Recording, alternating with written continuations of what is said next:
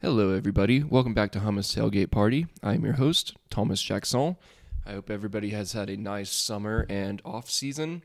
This is going to be a recap of everything that has happened since the last time we chatted about college football in January. There has been a whole lot going on, so we've got a lot to get to here just between NIL and the transfer portal and all the other drama going on this off season. First, I just want to get through some quick housekeeping about the pod. Before we dive into the recap, most everybody listening to this probably knows to some extent by now, my life got flipped on its head this summer, and I, for a while, did not think I was going to continue the podcast, but it's been a really fun creative outlet for me talking about this sport that I love with people that I love. So even though people tried to conspire to sabotage my life, I've decided I'm going to keep on keeping on with this fun project that I started last season. And since I came to that realization a few days ago, I've been really looking forward to the college football season. With that being said, I did a lot of prep earlier this summer in June, just kind of recapping everything that had happened in the off season. I was planning on releasing this episode many weeks ago, going a little bit further in depth about all of these things, but life happens and things got in the way, and I'm just going to have to go with what I had already planned in June. So everything that's happened 4th of July-ish on, I'm just going to touch on super quickly. But we'll cover most of the big topics in pretty good detail. Here in the next couple weeks, I'm going to release a season preview, looking at all the big contenders, doing a quick little shallow dive on each Power 5 conference and the notable independent teams. I really wanted to do a deep dive into every Power 5 conference, but I haven't even begun my prep work for studying up on teams this season. So I'm just going to have to make do with the time that I have. We are only about 2.5 weeks away from the season starting, like 1.5 weeks from week 0. I'll talk about that more at the end, but I'm really looking forward to it, and we're going to have a fun season. I'm going to have to probably tone some things back a little bit that I was doing last season just for time purposes. This does take a lot of time and energy to get everything ready to go for each weekly episode. So there's going to be a few slight changes to the pod, but I'm going to try to keep the same weekly schedule, probably releasing most episodes on Wednesday and kind of stick with the little bit of recap, a little bit of preview format that I had last season. One new thing that I'll go ahead and put out there that I'm excited for this year is the Pick'em group. We're going to do an ESPN spread group where you pick a handful of games that ESPN selects every single week. Pick the point spread, whoever you think will cover, and just like always, it's free entry. There will be a prize to the winner at the end of the season, so I will tweet and put on Instagram the details for that group, so please join and play with everybody. Should be good fun. This episode goes out to my good old friend Kayshawn Moore from Hampton Cove Middle School and Huntsville High. Back in February, he sent me a list of questions and topics that he wanted me to touch on. Thankfully, all those questions and topics are mostly made for a perfect recap for this off season. So most of these are things that he sent me and wanted to hear about. So thanks to Kayshawn for sending that in. And then at the end of the pod, I'll touch on some of the stuff that's happened in the last month and a half-ish, kind of briefly, just to get everybody caught up. This was a really good refresher for me because there's been so much that has happened this off season. I could do like a whole series of podcasts on this, but again, for time purposes, we'll try to get it all done here in an hour or so, hopefully. So I hope everybody enjoys getting excited for the season, and we'll kick off here in a second. So the first topic is the NIL. It's been all the rage, or most of the rage this off season. I was doing a lot of reading on this back in June to try to kind of wrap my head around the full scope of everything, and it got to the point where it was like the more I read, the more complicated it was getting. It's really like the Wild West right now. The NCAA really dropped the ball, and instead of setting up some structured system for this, they just tried to avoid it for as long as possible, and now it's like no one really knows what's going on. Everyone's doing all these different things. The big picture is people really hate how top-heavy college football is. And this NIL is going to give schools that are, quote unquote, lesser than on the field a chance to make up for it more off the field and eventually make the top of the sport more competitive. So you're not getting the same 5 or 6 teams in the 4-team playoff every single year. Think about sleeping giants that are historically great programs but haven't been so good recently, like Tennessee, Miami, Nebraska. These schools have giant support bases and people that are still very passionate about the programs. And the NIL will kind of give them a bit of a leg up on other schools that might have passed them by but aren't as traditionally powerful and as supported. There's also schools that are smaller and might not have the historic football clout that a Tennessee or Nebraska might, but they still have really big pocketed alumni bases like TCU, SMU, Stanford, who's, might have a few really rich donors that can set up funds and collectives for these athletes and make their school look a little more appealing with those big price tags that they're putting on, their entire roster. Than they might have been beforehand to recruits. So the big thing, or one of the big things, schools are setting up these collectives to pay out players, and this way they can pay everyone on their scholarship or everyone on their roster, even the ones that are not on scholarship. Because last year we mostly just saw individual players getting big deals with, whatever car company or even local little family businesses in town might recruit some local players to sponsor their products or whatever.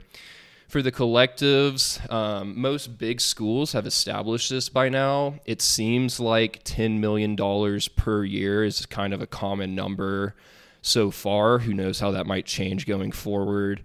Ryan Day has been pretty public about this, the Ohio State head coach, and he said it's going to take them about $13 million a year to keep their roster intact and keep players from possibly going elsewhere where the immediate payday might be a little bit more attractive. He made a great analogy about the NIL with trying to keep up with it and not get left behind, but not trying to go overboard at the same time. He said it's kind of like the speed limit. If you go too slow, then under the speed limit, then you're going to get passed. So if you're not paying players enough, other schools are going to take advantage of that and steal some guys away from you probably. But if you go too fast, you're going to get pulled over. And, what these schools can't do is say, oh, well, we're going to pay you X amount of dollars every player on the roster every year, and then maybe have a couple bad seasons and people pull out of that, commitment to their financial contribution to the collective, and then you're just left basically lying to these kids. These sound like really big numbers, but if you look up the average salary of like a decent NFL player, it doesn't seem so big when you compare it to that. And it's just the way that things are going to be going now. So I won't go for too long on this because there's just so much, like it could be a whole podcast in itself, but it's just the big new thing to keep an eye on.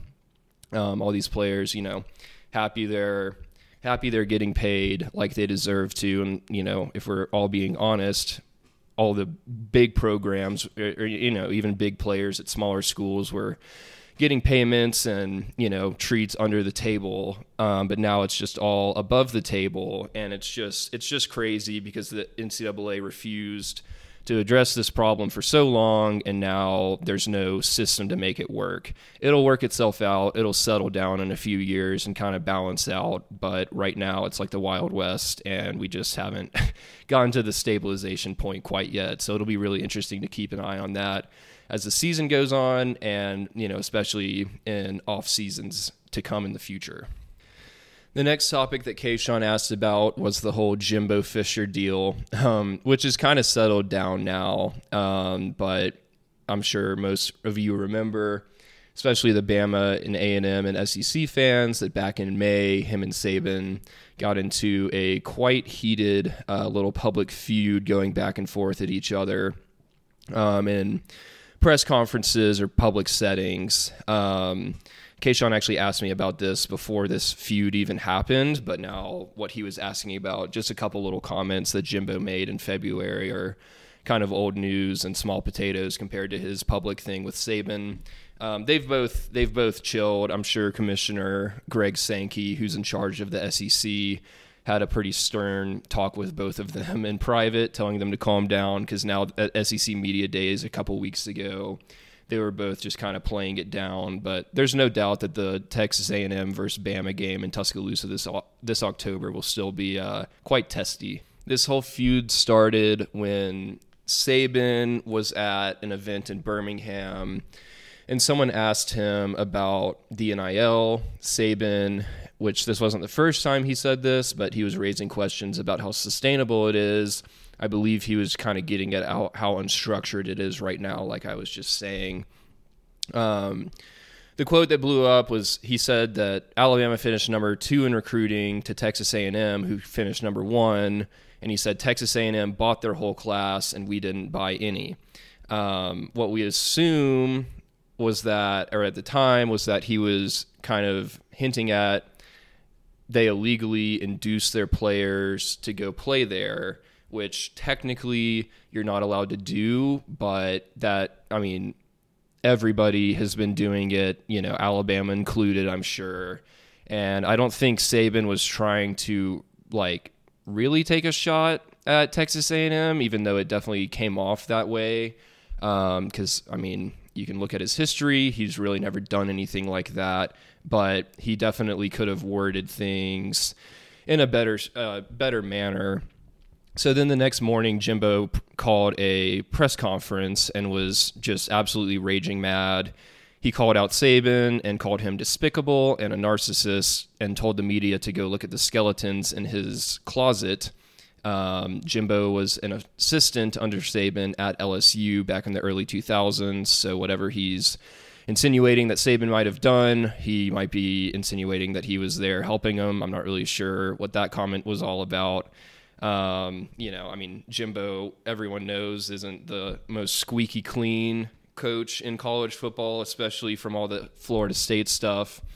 Jimbo said, in quotes, "I'm not a cheater," even though he literally got popped with NCAA sanctions within 2 months of being hired at Texas A&M. So it was just a big blown up situation where Saban definitely did not say what he was trying to say very well. And this is really quite rare of him because he's so calculated and normally doesn't slip up like that. And then Jimbo was just absolutely steaming mad. But since then, they've both kind of, more or less at least acted like they've made up, and they're kind of blowing the situation off a little bit. So it's all blown over, at least for now. It'll definitely spark back up when we get to that Bama A&M game in October. But, it's just Saban was getting at just how unstructured everything is, and everyone knows that he's like the most structured person on the planet. And he singled out Texas A&M and Jimbo, which he shouldn't have done. Jimbo came back and got super personal with it, which he shouldn't have done, and both parties really could have just taken a step back and prevented this from ever happening, or at least not have gotten as personal with it as they did. So it's kind of nice that all that drama is at least put in the closet for now. But yeah, it'll be an interesting matchup here in a couple months for sure. The next topic Kayshawn asked about was the targeting rule. There's been a couple new rule changes from the NCAA this year that will be pretty relevant. So targeting, the rule right now is that if a player gets flagged for targeting, the officials always review it to make sure it was indeed targeting, because then if the player is found guilty, he has to miss 2 halves of football. So if he gets the targeting in the first half of a game, he has to sit out for the remainder of that game. If he gets a targeting in the second half of the game, he misses the second half of the current game and then the first half of the next game. The new rule change is that if a player is called for targeting in the second half of a game, the school can appeal the targeting call so the player wouldn't have to miss the first half of the next week's game. I don't know anyone that really loves this rule. While, yes, there needs to be a targeting rule in place, I don't think the current system forcing a player to miss basically an entire game's worth of football, whether it be that day or a half and half situation between 2 weeks, it's the punishment doesn't always fit the crime. If it is super egregious, then yes, I think that is a fair penalty. But what I've heard and thought about is the idea of like a targeting 1 and a targeting 2 rule change, which is just hypothetical, but I think it would be nice if we got there eventually. So if a targeting 1 could be just an incidental football situation where, yes, there was technically targeting, but it was pretty clear it was just, sometimes it just happens and no one is trying to be dangerous or careless. It's a violent game, and sometimes in a bang play, your heads will collide. It's just the reality of the thing, in which case that would be nice to have maybe a 15-yard penalty, first down to the offense, and that be the end of it, let the player stay in the game. And then if there's just obvious, like Vontaze Burfict level, stupid, dangerous targeting, then kick them out for the rest of the game or the, 2 halves, whatever. So I don't know. This would be nice to see in the future. I think the new rule change is a step in the right direction. Even though the refs do review every single targeting call, sometimes it's still just iffy. So that way, at least the player wouldn't have to sit out the first half of the next week's game as well. So that's something that I would like to see changed in the future, but it's not going to be happening this season with the targeting 1 and 2. Another rule change this year is in regard to faking injuries, which I'm really glad to see this being addressed.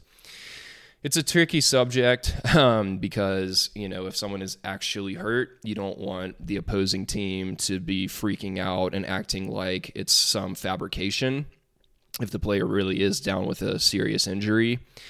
But a lot of times what you'll see happen in college football games is if there is a team, say, in the lead in the second half and their opponent is starting to make a comeback and put the pressure on them, the team in the lead, in order to save themselves some timeouts, maybe kill the momentum of a drive, might have some players faking injuries to kill the momentum. And this has happened. I mean, it's hard to prove, but when it starts to happen time after time after time in a single quarter, it becomes suspicious. And I think everyone has probably experienced a situation where their team's been on the wrong side of it, and it sucks. So the new rule is that schools and conferences will be allowed to report scenarios where an opposing team may have been awarded an injury timeout suspiciously.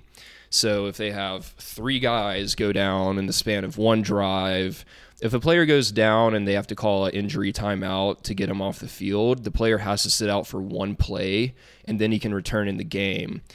So teams that have the pressure put on them might tell their starting linebacker, hey, just go down for 1 play. That way we can stop the clock. We can take a breather, kill the other team's drive for a couple minutes, and then you only have to sit out 1 play and we can get you back in there. So when you see guys doing this and then acting like they broke their leg or something and then run off the field and come back in 1 play later, it's obviously pretty suspicious. The conference or school in this rule change would be able to issue discipline if the national coordinator or officiating deems it necessary. So I think this will prevent some teams from just blatantly faking injuries in the midst of a comeback to help their own situation and just add a little bit more integrity to the game. So I'm a fan of that. Kayshawn was asking about attendance issues in college football, and this is really a broader issue that goes across all sports. Fewer people, especially young people, are buying season tickets because the prices are just getting more and more expensive, which, yes, is always happened over, the slow progression of time. But now especially stadiums are getting more luxurious and inaccessible to your just normal average fan. Like Alabama is, doing all these major renovations to Bryant-Denny Stadium, which is, yes, an old stadium, but it has been kept up with pretty dang well. But they just adding all of these luxury boxes and adding these cool bells and whistles to the stadium. And while, yes, it is really pretty to look at and cool on the surface if you're watching it on TV or just looking at pictures of the stadium, but it drives the ticket prices way up. And if you're a season ticket holder at some of the big schools where there's high demand for tickets still, then on top of having to buy the $100+ tickets every single game for all of your seats, you also have to pay like essentially membership dues to just have the opportunity to keep buying your season tickets every year. So if stadiums are adding these millions and millions and millions of dollars worth of renovations and upgrades, those premiums are just going to keep going up and up and up, and you're going to drive out your normal fans that have been going to games for decades. TV broadcasts are getting bigger, better, more high definition, more, just viewer friendly. And of course, everyone now, instead of having a little crappy black and white box television like a lot of people had back in the day, or like everyone had back in the day, we can all watch the game at home, and it's a great broadcast and product to consume just on your sofa, or just go to a sports bar where they have 20 TVs and you can watch your game and everything else going on around the country. TVs are really cheap. You can set up, like I have a spare TV that I set up in football season that is, just for, I'll have Bama on the big TV, then whatever other game interests me, and I can always throw a third game on my laptop, so I don't even have to go to a bar to see 2 or 3 games at the same time if I just want to do that from the comfort of my own home. COVID caused people to do stuff like I bought my spare TV for $50 on Facebook Marketplace during COVID because we couldn't even go to a bar then. So I just wanted to have another screen to watch another game on. And now everyone, a lot of people kind of upgraded their home viewing situation during COVID because you had no other option for a while there for a season or two.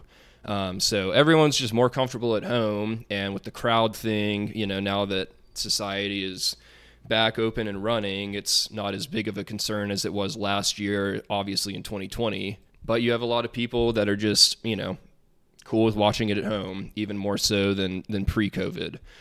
There's also tech companies taking over sports, like Amazon is going to be, they have Thursday Night Football for the NFL starting this year. They got Al Michaels and Kirk Herbstreit, 2 of the top broadcasters in all of sports.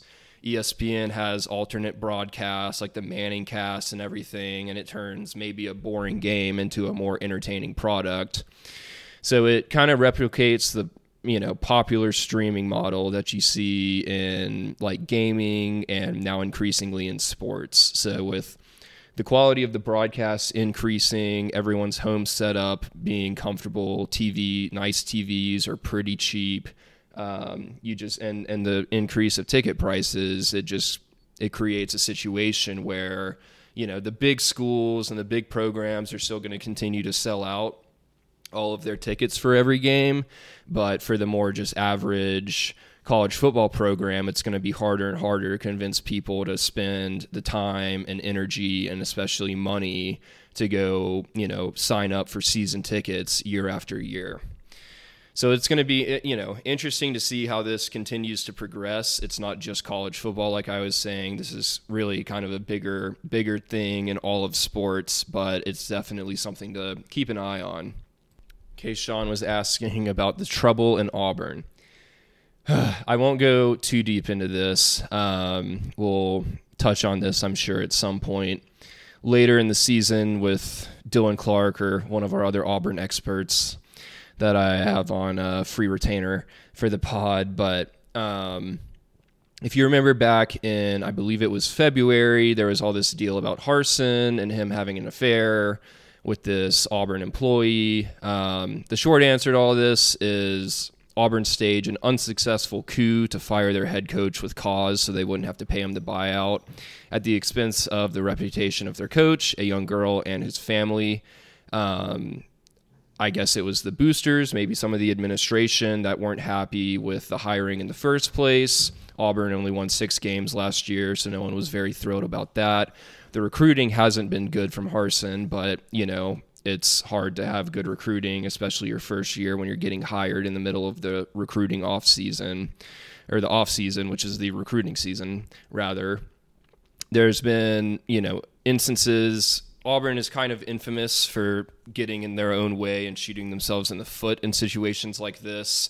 There was kind of a similar situation where Malzahn was trying to get ousted because some people wanted his defensive coordinator, Kevin Steele at the time, to get the Auburn head coaching job. That also was unsuccessful for that little coup to work. Right now, or at least a few weeks ago, Auburn had the 8th best class in the SEC, and their highest recruit was number 41 nationally. So that's really just not going to cut it. I mean, say what you want about Malzahn, but he was always bringing in top 10, 12, 15 classes, and with Auburn pretty much every single year having one of, if not the hardest schedules in the country, especially now having Georgia as good as they are every single year, and that being their permanent crossover game in the East, you're going to have to recruit well to be able to keep up.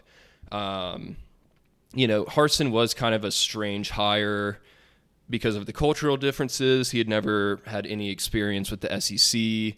Auburn had a really hard end to their season. Going into November, they were looking like they could, maybe go on a hot streak and contend for the SEC West even, but they hit a huge skid in November and ended on a pretty bad note. Lots of assistant coaches left.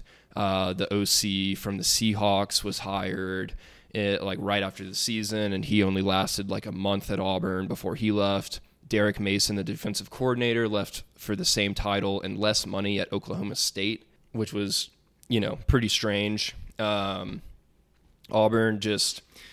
it's not just them. This is classic. Every big program goes through this. Alabama certainly went through this for a long time before Saban when Bama had some really bad years. But it's hard to have a successful program if you have really horrible school alignment with the boosters and the powers that be in the administration and the coaching staff.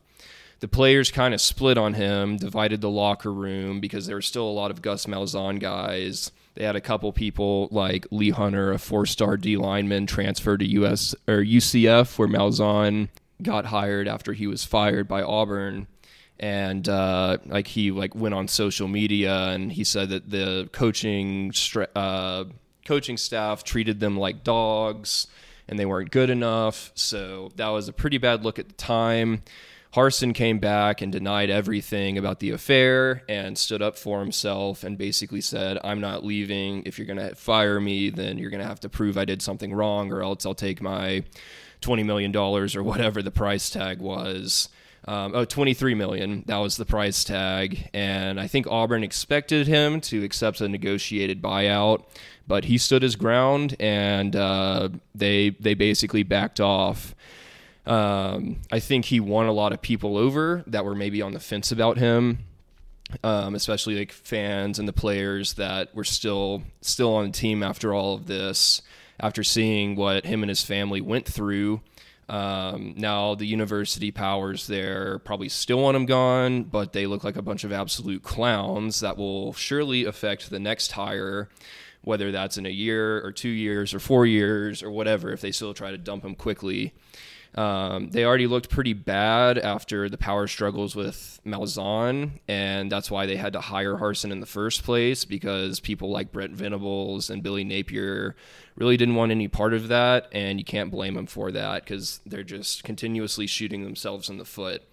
I'm not a huge Auburn fan.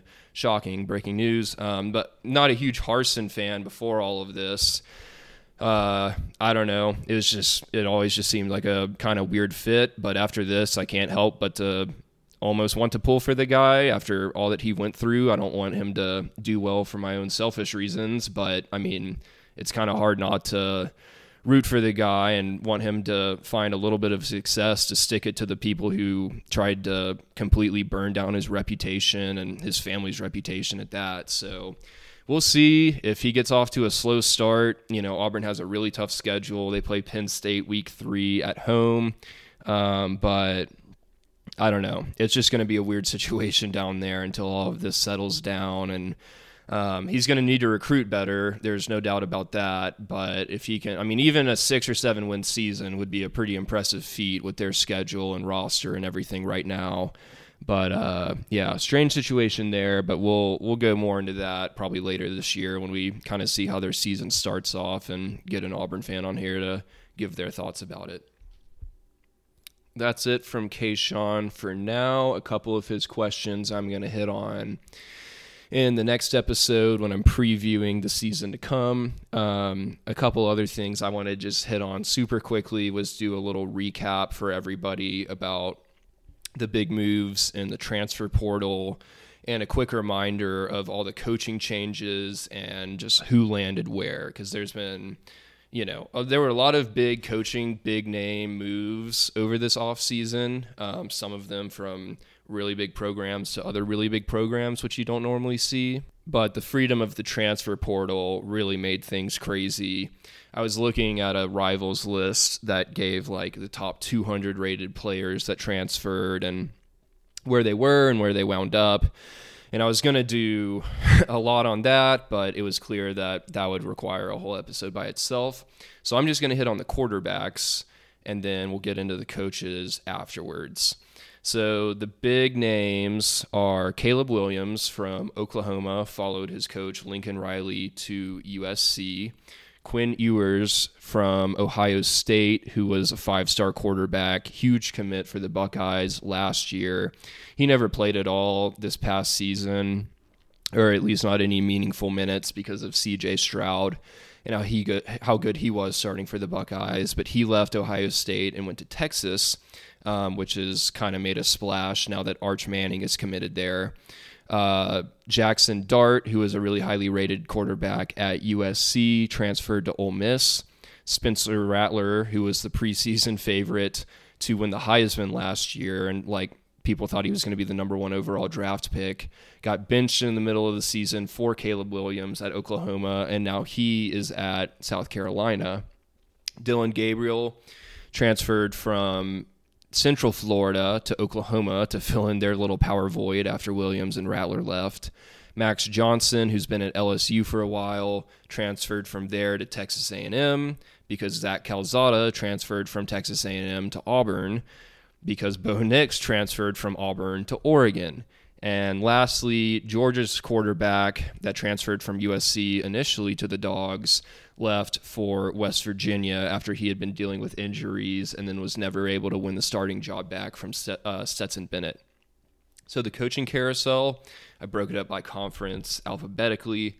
In the ACC, Mario Cristobal left Oregon for his alumni of Miami. Tony Elliott, who was the offensive coordinator at Clemson, got the Virginia coaching job.